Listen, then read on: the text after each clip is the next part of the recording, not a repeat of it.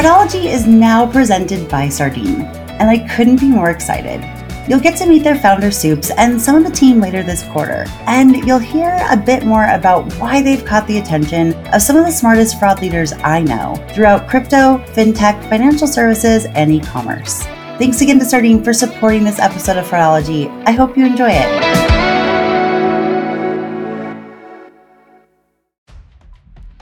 Welcome to this week's Tuesday episode of the Fraudology podcast, where we dive into the science and study of online fraud from the perspective of an e-commerce fraud fighter.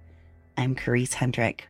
Over the last several weeks, there's been a lot going on internationally from a geopolitical standpoint, primarily with Russia's invasion into Ukraine. And right around the same time that happened, I started to receive several reports from e-commerce merchants and fintech companies that they saw a dramatic spike in account takeovers targeting digital currency, whether that's electronic gift cards, cryptos, digital wallets, etc. And over the last several weeks, we've seen fraud attempts from Eastern Europe, primarily the Russian Federation, go up significantly. Now, you may not see that they're from Russia because they may be using proxies and emulators and all of that, but a lot of the MO is very similar.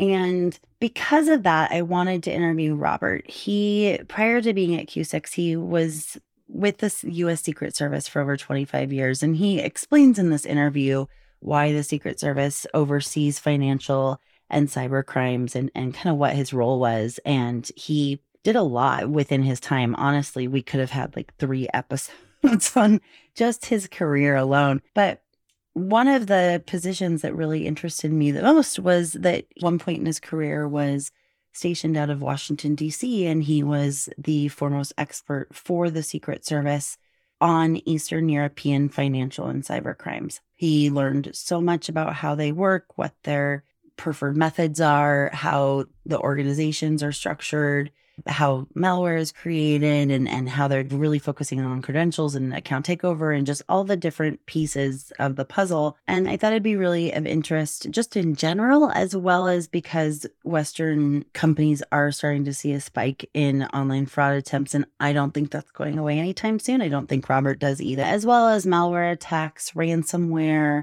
the things that part of the world is really good at. So before we dive in too much, I just want to say that my heart is with Ukraine, and I almost feel insensitive just focusing on the financial fraud aspect coming out of Russia. But because of the sanctions that have been put on their country, I think that's why we're seeing a lot of this. But also Robert talks about how financial criminals and organized crime often like to take advantage of political unrest to commit more crime, kind of during the fog of war, so to speak. So I'm certainly not trying to discount all of just the horrific pain and grief that is coming out of that area, but this is a fraud-focused podcast, and so we are going to talk about the impact of all of this on financial fraud, especially targeting e-commerce and fintech. So a little bit about Robert before we dive into the interview. He currently leads the Cyber Threat Intelligence Department at Q6. But as I mentioned, prior to joining Q6, he had 25 years of dedicated service in the United States Secret Service, where he specialized in transnational cybercrimes, access device fraud, network intrusions, and identity theft data breaches affecting the private sector. During his tenure, Robert was assigned to various offices, including Miami, Europe, Latin America, and Washington, D.C., and served in both investigative and undercover capacities around the world. Robert founded the U.S. Secret Service Cyber Intelligence Section, which coordinates global cyber operations. And we talked a little bit about that on the interview. That is so impressive and really, really cool what he was able to help found and what it does now. Additionally, Mr. Villanueva also headed the U.S. Secret Service's Miami Electronic Crimes Task Force, which counts 800 plus members from the private sector, academia, and the local and federal law enforcement. He's conducted extensive research on computer botnets and malware development attributed to foreign actors. He has led numerous projects for the U.S. Secret Service in partnership with Stanford University, Carnegie Mellon University, and various private sector companies. Pretty much what that bio is saying is that he's a badass. Let's be honest. So, in this interview, we talked about his extensive experience in the Secret Service, his deep expertise in Eastern European cyber fraud, the various players and types of fraud and malware that often originates in the Russian Federation, and just overall Eastern European fraud and bad actors, what methods and tactics they're currently using, and why they see political unrest as an opportunity to steal more money, why account takeovers have become more sophisticated, and what can be done to prevent them. And then he ended with some really great advice for e-commerce and fintech companies to help them be more proactive against bad actors, especially those targeting Western countries and Western companies for financial gain. With that, I am going to let you listen in on my interview with Robert Villanueva from Q6 Cyber. I really appreciated his time and information and hope you do too.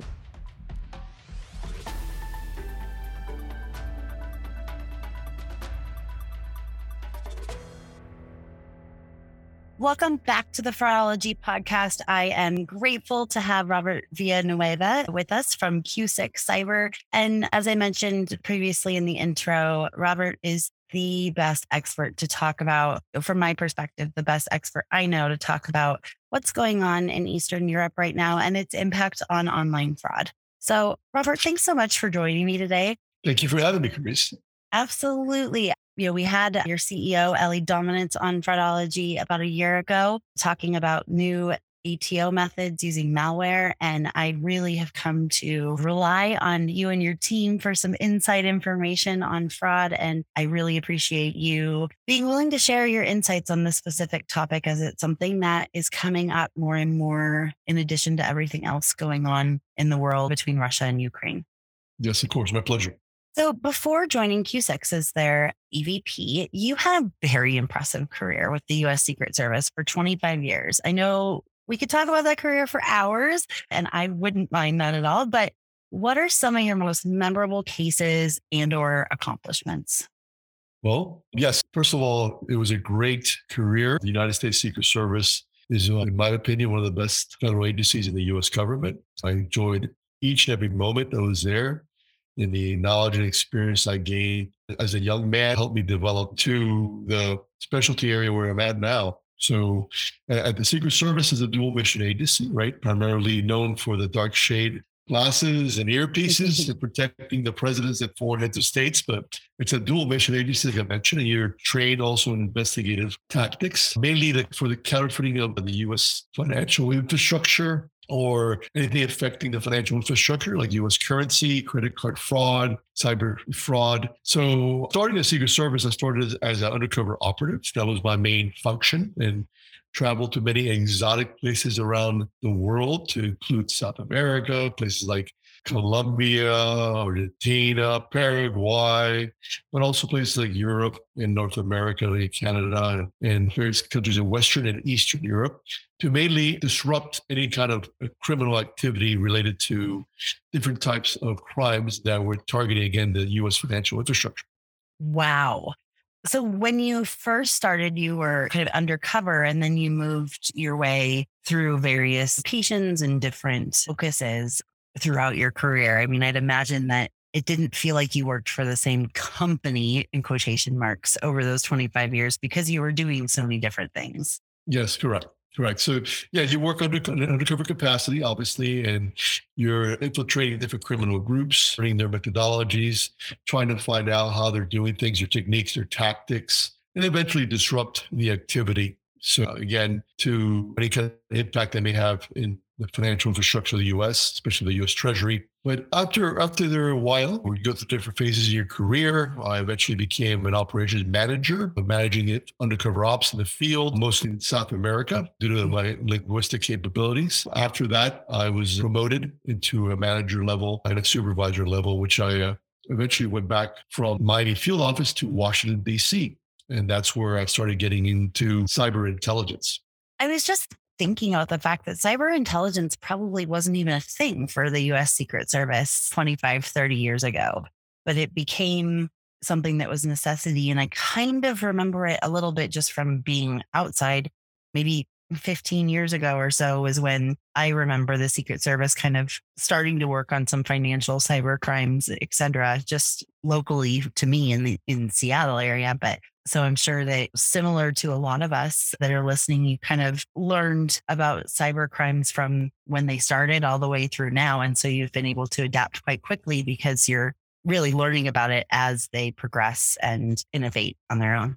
Yes, correct. So the Secret Service has jurisdiction when it comes to cyber crimes and cyber fraud, along with the FBI. It's concurrent jurisdiction that we share. And the Secret Service tends to go after the cyber criminals, mostly on the dark web for the most part. And some state-sponsored activity then is referred over to the Federal Bureau of Investigation for depending what kind it is. As far as the Secret Service back in the 1990s, like you said, cyber crime was a very new thing. Mm-hmm. I mean, everybody was getting used to the internet and email in general, right?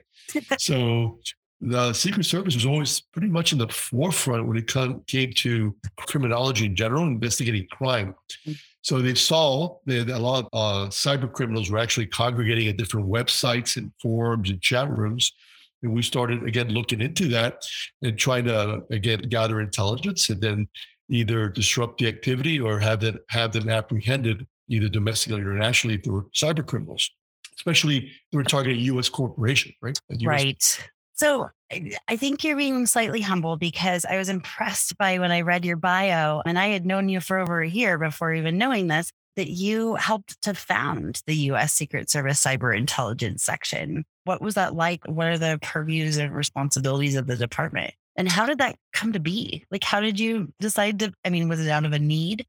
Because everyone was getting used to the internet and as were scammers and fraudsters and bad actors? Yes. No, what happened when it's actually founded back in 2002 is right after, 9/11, of course, and the attacks. So the Department of Homeland Security came into effect. The Secret Service actually came under the Department of Homeland Security after it was the U.S. Treasury for many years, since 1865. So we saw there was a need to coordinate intelligence within the U.S. government, specifically cyber intelligence, because we saw different bad actors, again, speaking and acting in a nefarious way in different forums and shops around the world in various languages. So we had in the Secret Service various field offices throughout the country and internationally as well, working these different cyber crime cases, different things. And many times they had common actors that were actually using different nicknames, for instance. They would not use their real names, but they were the same people doing things. So we wanted to have a coordinated joint effort within our agency to, again, go after these actors for attribution, find out who they were. And the majority actually were in Eastern Europe, and we get more into that in a little bit. Mm-hmm. But we wanted to basically had a coordinated effort for this. So in doing so, I was approached by our assistant director and director at the time, Brian Stafford, to put together a section, a division within the Secret Service, this criminal investigative division, to actually gather and coordinate intelligence. So we started recruiting analysts within the Secret Service with different linguistic capabilities. Of course, they had to, majority had to speak and read Cyrillic and read Russian, right? Mm-hmm. And understand the Russian language, because the majority of these Eastern European bloc countries were speaking in the Russian language, but other languages like, for instance, Portuguese, Spanish, Arabic as well. And then also we put together also operatives, agents who were trained in cyber crime and in forensics, for instance, computer forensics and cell phone forensics. The Secret Service has a very robust computer forensics and cyber forensics capability. Matter of fact, they train many local and state police with these capabilities to be able to analyze any kind of media once it's recovered from a cyber crime scene. So in doing so, we put all this together, headed the section, and we started working internationally with our partners, other intelligence agencies, law enforcement agencies throughout the world who were experiencing cyber crime as well. These cyber criminals who have no boundaries, and it was the wild, wild west. And it still kind of is the same thing today, but back then it was really, really crazy out there. But we saw that a lot of our foreign law enforcement partners had very similar issues that we did when it came to cybercrime, and their financial institutions also were being impacted. So we, again, started collaborating with them, meeting them in their foreign countries, and formed the international task force basically of 33 countries, if I recall, 33 countries that were actually working with the Secret Service in combating proactively cybercrime globally. And again, it was all coordinated by the Cyber Intelligence Section in Washington, D.C., which I had. I'm so impressed. And like I said, I didn't know a lot of this when I just reached out to you. Hey, are you seeing this? Are you hearing that? But it's impressive. And as somebody who is a huge fan of collaboration on the e-commerce and fintech side, I always love hearing about other stories as far as other forms of collaboration, like the International Task Force and building the Cyber Intelligence Division. That's very impressive and quite the accomplishment. I know you didn't do it all on your own, but you were a very... Fraudology is now brought to you by Sardine. So what is Sardine? I mean, other than a small oily fish in the herring family, Sardine is a fraud tech platform that was ultimately built by fraud fighters for fellow fraud fighters with the features that they wanted in a fraud provider when they worked for companies within financial services, e-commerce, digital banking, and consumer lending. They're a team who geeks out on the same minute data that indicate a fraud pattern or anomaly as we do, and they run investigations every day. Sardine's product is even measured with the same KPIs as you probably are. More specifically, Sardine has combined more than 30 data providers into one tool for you, benchmarked for performance into a single dashboard and API that can be used for KYC, AML, and payment fraud detection. But crucially, they also allow Sardine customers to use their own data, to access their own data, as well as the results from all data providers they work with and the features Sardine has created as their customers, need to use them. There's no more mysterious black box that calculates the risk of new accounts, logins, or transactions and magically turns them into a score that was most likely based on attributes that look risky to other business models. For some clients, they use Sardines as their full stack for all account onboarding, transaction monitoring, case management, etc. Others use them as a sophisticated data provider. Basically, Sardine fits to you rather than vice versa. So if you want to see for yourself that the product you've always wanted finally exists, you can book a demo at www.sardine.ai or by clicking the link in the show notes for today's episode. Key part of it. Thank you. No, it's very nice. And yes, you're quite right. I mean, the men and women that are still there to this day, and it's expanded now dramatically, actually, but they were very essential in putting this together. Again, we had some excellent agents, some excellent analysts, and administrative staff in our leadership within the Secret Service was also very supportive of our efforts and very innovative in the way they forward thought. For instance, we actually had the first takedown of a international cyber criminal forum, which was a website dedicated to cybercrime. So the first ever intercept, basically in Title III intercept wiretap of a website, was conducted by the Secret Service, by the Cyber Intelligence Section, and various other field offices that were working collaboratively. Again, to be disrupt and arrest and apprehend over 45 different cyber criminals throughout the world in a concise and coordinated fashion simultaneously. Amazing. And I know there's been several of those over the years as well. That one that I got to be a part of out of Seattle several years ago. Others I'm going to be interviewing the former head of trust and safety for StubHub, and they definitely had a lot of great international coordinated takedowns with the Secret Service, in part because they hired a former Secret Service agent who was able to help them navigate.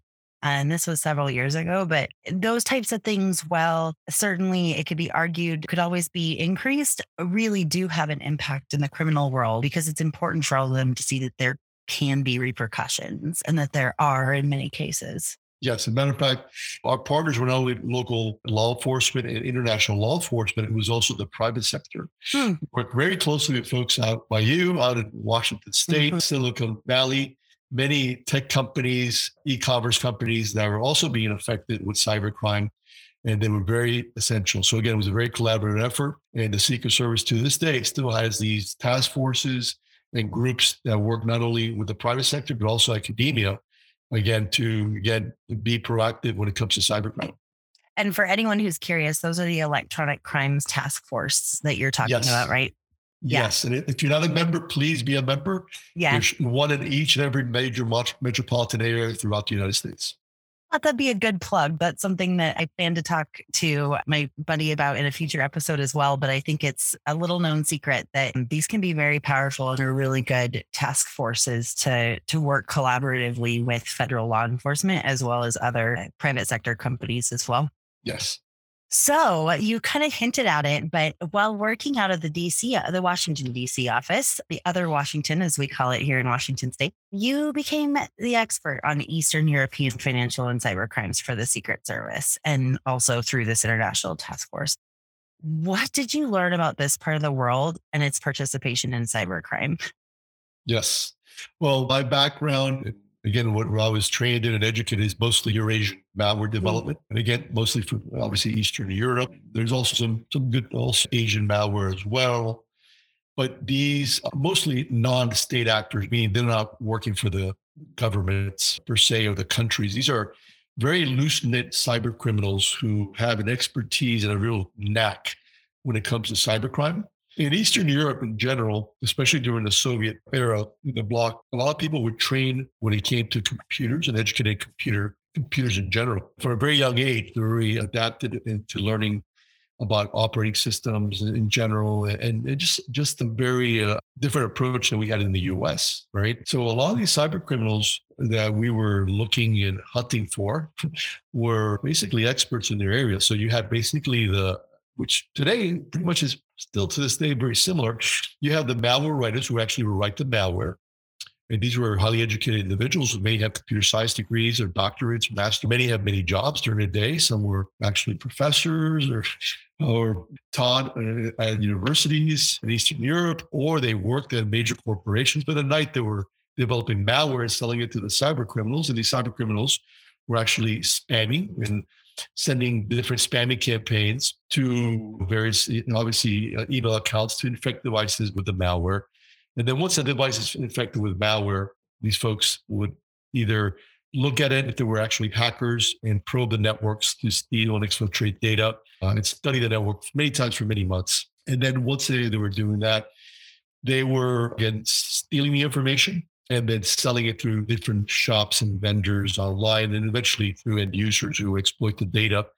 Again, one vicious circle with all these different threat actors. I mean, nowadays, you basically have them exploiting the networks and going after them through ransomware attacks. So back then, that didn't exist as much, but now Q6, we see this on a daily basis, different types of ransomware attacks occurring through, again, malware and deployment. And the malware is getting better and better, and the different variants are much more sophisticated nowadays. Wow. So I didn't realize that their education system was so focused on computers and coding and all of that, which you're right, is very different than the US and not a bad thing. Just it makes sense why they're so good at this. I think that a lot of people think that malware is something that is from yesteryear. It's something that we heard a lot about 10, 15 years ago, obviously phishing campaigns, et cetera. And I know. And so I would love for you to talk a little bit about what some of the malware, and I had Ellie do this before, but I just don't think it can be said enough. I find myself talking about malware being used to commit account takeovers, and especially the more sophisticated account takeovers that enterprise e-commerce companies are seeing now quite often because of you guys. And I've been able to see it all in real time, and it's crazy. But can you talk a little bit about what that malware looks like now and how it's wreaking havoc? Yes. Well, obviously, different types of malware variants that are deployed, but they're deployed on a daily basis. I would say many times every hour or two. It's very hard to keep track of, especially with the antivirus companies. It's very good to have antivirus, of course. I'm a big proponent of it, but they're always behind the curve when it comes to the different variants, because you have to actually get the signature of the malware and find it first to actually put in the antivirus. But the key to malware, and the majority of the malware we're seeing, especially if it's not state-sponsored malware, meaning by these miscreants, cyber criminals who are very organized and loosely knit. It's mostly for credential grabbing malware. So they're harvesting credentials, meaning they want to infect your devices, your phones, your computers. Again, through mostly phishing campaigns. Occasionally, you will see the websites that are being used as a honeypot when you go to these websites. that'll affect your computer as well, especially the most nefarious ones. And those are the darker side anyway. But it's mostly through email campaigns, and their objective is to steal your credentials, your login credentials for your online banking, your credentials for your e-commerce site. Because once they get in, they own your account, they own you basically, you own the computer, and they're recording everything that you're typing on their computer. And they want to access an account, and any kind of personal information you have on there or any kind of payment information is going to be taken over by them through usually botnet, right? So this is all automated, by the way, right? So the malware is reporting back through a botnet to a command and control server, a series of millions of computers that are infected with malware reporting to a command and control server that's actually being hosted and actually being owned by a threat actor. And that threat actor shares that information within his group or her group and or sells it on the dark web at different shops and forums. The key is to be, again, proactive about this and know what's being harvested and what credentials are out. Not credentials that are old that I already used. I'm talking about fresh credentials because they're being stolen on a daily basis by these different malware variants. So you want to know what the latest variants are, what they're used for, and why they're being utilized for. Yeah, and something I've learned a lot from you guys on is that they're not just harvesting the credentials as far as the username and password like we would traditionally think.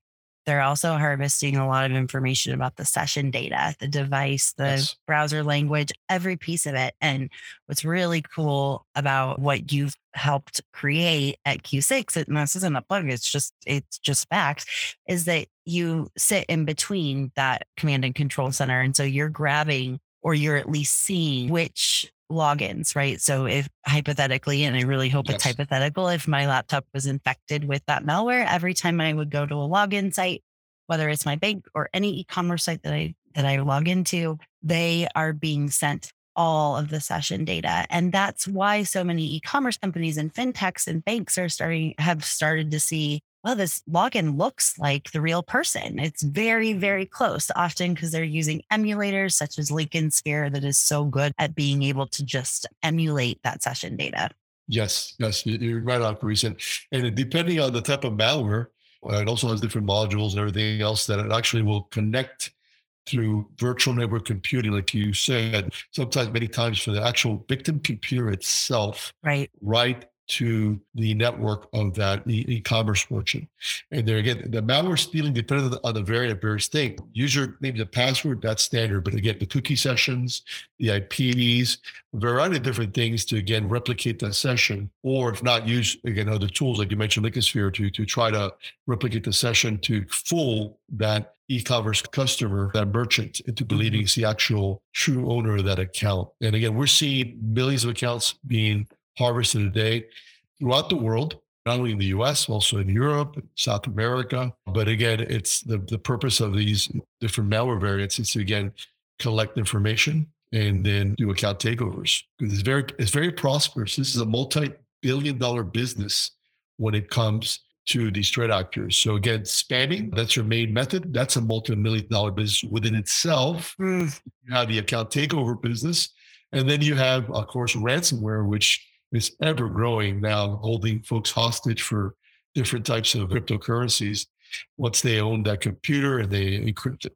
So speaking of just the account takeover piece with credentials and all of that, I mean, I've been lucky to be able to help with a few introductions to you guys as far as you providing fintechs and banks and e-commerce companies with the specific credentials that have been sent to malware so that they can know about it ahead of time before it's monetized. And I Yes. think that that's a really good layer on top of traditional fraud prevention technology. But certainly in the last few weeks, since sanctions have been placed on Russia, since all that's going on in the world, it seems like a lot of US based companies, especially, but some based in Europe as well, have seen their account takeovers just skyrocket, oftentimes to target digital currency, whether it's crypto or e-gift cards, anything that's kind of digital and untraceable that can be eventually routed back to them in those areas. I know that your teams also monitor a lot of the dark web and darknet, and also just like Telegram and Discord and all of the groups wherever cyber criminals are congregating and having conversations. You, in addition to having SIGINT, which is like signal intelligence, you also have human intelligence. What are they seeing as far as account takeovers being such a popular method right now? Do you think it's connected to the financial and all other issues happening in Eastern Europe, or is this just a coincidence? Yes. Well, from my experience, threat actors always use any kind of situation, whether it's a political situation or any situation that's occurring around the world, as an opportunity to expand, basically, and to be more aggressive toward their tactics and techniques. So we have seen this in the deployment of spamming campaigns and malware campaigns throughout the United States and throughout Europe right now. These threat actors are from various places, including obviously the Russian Federation, but also from within the Ukraine itself, believe it or not. So we have threat actors throughout all of Eastern Europe, the Baltics, that are increased their attack campaigns to, again, use this situation to try to target more people and be a little bit more aggressive toward their recoveries as far as credentials. One of the things that we have at Q6, and one thing I learned when I was at Secret Service, is surround yourself with very intelligent and bright people. And at Q6, that's one of the things we did. When I came over after I retired from the Secret Service and joined Ellie, we brought with us a lot of folks that are very intelligent. Our engineering team, for instance, were formerly with the National Security Agency, folks I used to work with very proactively, or the Israeli Defense Forces as well. A lot of our analysts, they all speak multiple languages, but again, they have a lot of experience and they know what to look for and they know how to monitor the different forums and shops and platforms. We call it all, not only the dark web, we call it the digital underground. That's our term internally at Q6, because again, there's so much out there and it communicates with so many forms and fashion. Many of these are private forums, encrypted forums that we've been in many years that we're able to get to proactively seek out and, again, intercept data and be able to let our customers know way in advance that an account's been stolen, that a credential's been stolen, and that it will be used against them eventually. The other thing, too, we've seen is an increase in attacks in third-party risk. They're affecting not only customers, but also vendors and employees of a company, meaning to try to penetrate their network. So usually most of these data breaches that occur, and I investigated so many when I was Secret Service, was through a third-party vendor, the weak link that's touching their network, right? That's how they get in. And they usually target an employee. So again, malware has no discretion. It just reports back overseas, beacons back overseas to a command and control server. So again, by monitoring this malware, we can anytime see whether a vendor's infected, whether an employee of a company's infected, and of course the customers. That's usually the main target of these threat actors. But again, you got to keep up in mind, it's not only the customers, it's other people within that sector, within that venue that can be affected as well. Wow. Well, if anyone's writing as many notes as I have been while we're talking, they're at least on page 2. There's so much to go from there. Are there any specific types of third-party vendors that you're seeing them target, or it doesn't seem to matter? They're more trying to target the employees of third-party vendors to then target the customers of those vendors. Yeah, no, any third-party vendor that's got a weak security posture. So it doesn't matter, I mean, it doesn't matter if it's payments or fraud, or if it's like an HVAC system or anything that's connected to the network. It doesn't have to be payments or anything. I mean, one of the models we preach at Q6, we don't connect to anybody's network. We never touch anybody's network. Everything we find is external, and then we just pass it along in a secure fashion through a secure server to our customers. So we don't want to touch nobody's network, because again, that make us maybe a target. You never know, right? So we don't want that, nor do we ever want that. We have very secure processes in place internally, and we do due diligence on a daily basis. But there's a reason why Microsoft has Patch Tuesday, right? Because every Tuesday they're patching new systems. So there's a constant cat and mouse game, and the patching of systems is so important. And unfortunately, there's so many patches out there, it's hard to keep up with. So network administrators have a real hard time, the IT people, a real hard time to keep up with patches. And that's what makes people vulnerable. And bad guys know this. Remember, these guys are very savvy, very tech savvy, have very good computer skills. And then many times we'll just scan networks and scan ports to see what's open, what's not patched correctly. And that's how they target vendors many times. And they'll target employees many times because of that. And a lot of people working from home, especially during COVID, and they weren't taking the proper security measures and weren't patching up their networks. right? They didn't have those updates as well. And that's why systems were unsecure, and that's how they were targeting people. And remember, when they send malware, they'll target everything in that system, including, like you mentioned before, any kind of wallets or crypto wallets. So people have crypto wallets on their computers or phones that are not protected, right? They have to be very careful because the threat actors know that, and that's easy money for them, right? It's very easy to penetrate a crypto wallet and then basically steal the data and basically transact and give another address, and those funds will go to another wallet, whether it's Bitcoin or Ethereum or whatever, Litecoin. They like it all. They like it all. Yeah, they like it all because it can be spent anywhere, right? And Yep. have a side question about how you even keep your faith in humanity, but that's like a whole other conversation just because, with everything you guys see, it's hard to do. That's a whole different podcast. Right, exactly. I know. And that's also like something I think we all in this industry try to battle with, myself included. Yeah. Well, we have to keep the good fight going, and there's good guys and gals that are constantly fighting to combat cybercrime and be proactive about it. That's the key, Chris. Yeah. To be proactive about it, not be reactive, not wait for the fraud to occur. Know know how they're targeting you, know if they're targeting you, and the methodology, their techniques, their tactics, their protocols. There's intelligence companies like us that provide that information, and to be collaborating, be able to work with us, work with companies like yours to be proactive in knowing what's out there, not wait for it to occur. 100%. I mean, the old phrase of an ounce of prevention is worth a pound of cure could not be more applicable to cybercrime and cyber fraud, especially from a financial perspective when you're looking at cyber fraud, but also from the cybersecurity perspective as well, because within private sector companies, oftentimes cybersecurity and cyber fraud don't really work together. And that just shouldn't be the case because they're trying to access your networks to monetize your information in multiple ways, not just through your customers and through their payment methods, but also through getting access to your company through employees and spam emails and it's just multi-layered. And it's so important. I couldn't agree more that it's so important to be proactive and know how they're targeting you so that you can try to protect the company versus try to be reactive. Yes, and the constant education, not only of yourself, like I'm reading blogs and learning new things every single day, but also everybody at the company. But every company out there should do the same with their employees, educate them, train them, know what's out there. And again, and intelligence, I think, is a key part of that, to know what is going on behind the scenes, what you do not have access to educate yourself on cyber crime in general. Yeah, I very distinctly remember yelling out of my office one time when somebody said, "Oh, I got an email from that," and it just sounded so much like spam. And I just remember saying, "No, clicky the linky, like don't click the link." I just felt like that was my like constant yelling out. But I mean, I also tried to educate them as well, but sometimes it was just in the moment, like, don't do it.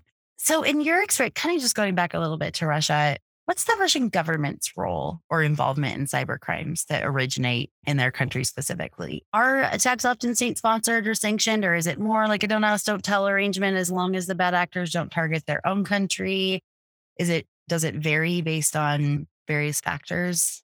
Yeah, it varies obviously the political climate and what's going on, current trends. For the most part, when it came to the Russian Federation, I went there many times, interacted with them many times professionally. They were many times very cooperative, actually, with the U.S. when it came to be proactive against different threat actors. But it usually took convincing meeting and had to impact them as well. So not only would a local U.S. company and financial institution was affected by this threat actor who happened to be living in the Russian Federation, but also Russian companies, so part of their infrastructure. So usually when you're able to prove that or show that to them, they were very cooperative when it came to that, to working together for the most part.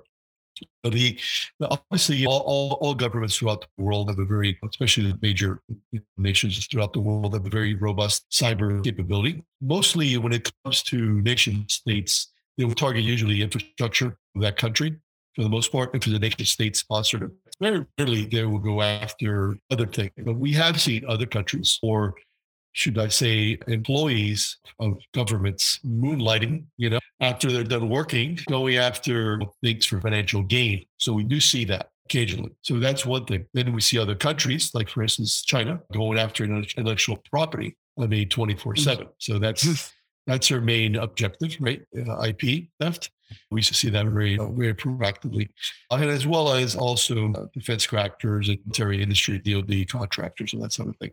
So, it depends on their objective. It depends which country it is to go after different things. Like, for instance, North Korea, this is public. They went after different cryptocurrency exchanges and wallets recently, last couple of years, for financial gain. So many of these were state-sponsored events. So, and that was kind of a little bit different, but yep, that was something that the North Korean government. So it all depends. It depends on the country. It depends on the current environment and political climate and what's happening. But at state-sponsored events, if a government is going to be going after your computer or your company computer, they're going to get in, Grace. I'll tell you right now. It's I try to stay off the radar. Yeah, they're gonna get in. They have very good tools, as Uncle Sam, right, to go after a lot of these folks proactively. So, but again, the state-sponsored events are usually directed at other government agencies for the most part. Right. So then if for Russian hackers and people are just looking and the organized crime within Eastern Europe in general, within those borders as well as without, but especially within the Russian Federation, I think there's this understanding, or at least this thought around here, that they probably at least have permission of some sort, right? So there's probably, or maybe not permission, but the government in other areas seem to have a lot more knowledge about what people are doing. And they may understand that, okay, these people are committing reshipping fraud in the US or malware over here or credential ATOs over there. But as long as they don't target our country, we don't really care. Is that kind of the perception of it? Or do they really not know? I mean, you did mention that when you'd bring it to their attention back when you were with the U.S. Secret Service, oftentimes they cooperate. But it seems like if the government was against it, they would put them all in jail, right? Or I don't know, maybe I don't know this as well as you do. So again, it depends. Again, if it's affecting them directly, their country directly, like financial systems directly or anything, yes, right, immediately. So that's what they really care about. That's their number one priority. Now, if it's affecting a different country or outside the country, they're going to prioritize everything. So that's why they will not prioritize that type of crime. Well, many countries do the same thing. Obviously, they're going to take care of their own backyard first, right? Now, what we have seen in many countries in Eastern Europe, to include the Russian Federation, is people are apprehended that are actually Russian nationals. They're not going to extradite a Russian national to the U.S., right? That's very, that's not going to happen, nor do we to the Russian Federation, right? But they will actually many times employ that individual as on behalf of the government. So they get arrested and then they get employed. Many countries do the same thing. Right? Yeah. Now they become basically an employee or informant of that government. They'll use them as a confidential source to gain access to certain things, especially if they have a special knowledge set that they are lacking. Yeah. At first I was thinking, of course, at first I was kind of thinking negatively about that, but then I know of some very specific examples, as do you, and I'm sure you have a lot more, where here in the US and in Europe and with Interpol and other areas will do the same thing. I mean, there's kind of that old adage, to catch a thief, you need to think like one, and sometimes you need to hire one as well. Well, that's common practice. Methods and sources exactly. Everybody utilizes these you have to have, because again, it's always good to have someone that has access to something you do not have already or established within that criminal community, for instance, or again, has a skill set, already found that vulnerability that would take you a while to find. Right. So you always use that. Yeah. But some countries are going to do that to try to catch more criminals. Others may deploy them to help them commit more state-sponsored acts. Who knows, right? But it depends. Yes, yeah. Correct. But it can be in either way as a offense or defense, so to speak. Exactly. You're right on. So just kind of to start wrapping it up, which is so hard to do, but wanting to try to keep it focusing, what do you think that as everything is heating up and continues to heat up in this part of the world, what can people working for private sector companies, banks, fintechs, et cetera, expect or be on the lookout for as there becomes more of a need for monetary gain in these areas, or just in general? We've talked about account takeovers and malware and ransomware, but what are some things that my listeners can be on the lookout for proactively or put into best practices within their organizations?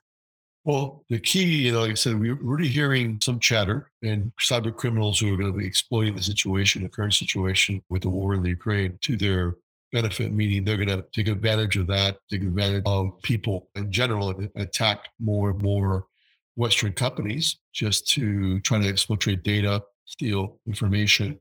All this mostly for financial gain at this time, which we've seen, right? Even some of the ransomware groups, for instance, we've seen them speaking about increasing their activities this way. A lot of them will not target their own backyard, of course, right? Because that's pretty common practice. Mm-hmm. But they need to be on alert. Everybody in these different companies needs to make sure that networks are secure, protected, everything's patched, updated. But the key, like I mentioned before, is having the cyber intelligence, having information, educating yourself, know if you're being targeted by a group that's already being monitored, by the way, have that information, and then know exactly how they're going to come at you so you can mitigate the situation and not be a victim, right? The key is to be constantly moving, constantly being on the offensive, right? Not waiting for things to happen. If a cyber criminal has your compromised accounts or has access to your network, you should know about it as soon as possible. You should be aware of that to put things in place to protect yourself, right? To reduce that fraud, get that fraud. Nobody's got the silver bullet, we like to say, but it's good to have very good tools and multiple tools in your tool chest to be, again, educated what's happening out there. And everything, cybercrime is ever evolving. They're always coming up with new methods, new techniques to try to take advantage of the U.S. consumer and U.S. companies in general.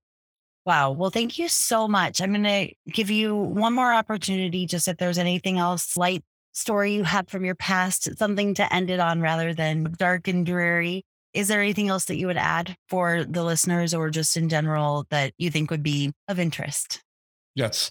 Well, what I want to say is not only the U.S. Secret Service, but all the federal agencies, the U.S. government, they have some very unique capabilities. They're always thinking about the private sector. They're always want to work with the private sector. There's been a lot of recent developments with different departments, like the Department of Homeland Security, for instance, and the CISA alerts, for instance, that they put out regarding different vulnerabilities that are going on. So they've been very proactive with their approach in communicating with the private sector. So there's a lot of people out there working hard on a daily basis to, again, disrupt the activity from occurring, prevent as much as possible.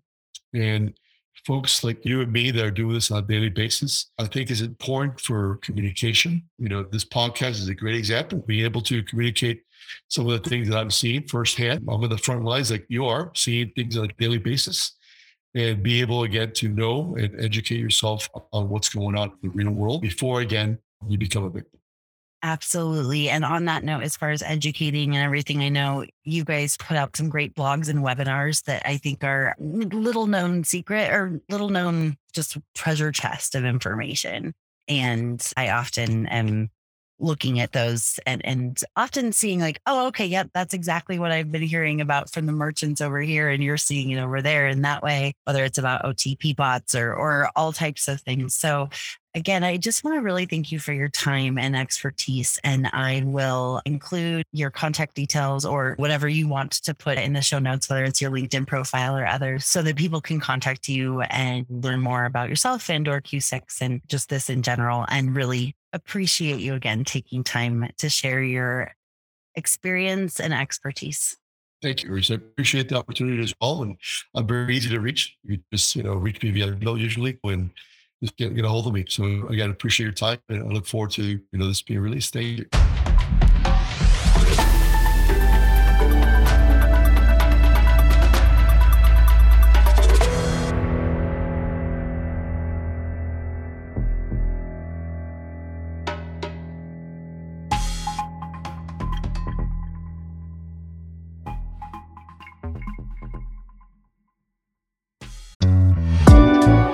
Thank you again to Sardine for sponsoring this episode of Fraudology and for supporting information sharing and collaboration across the FraudFighter ecosystem.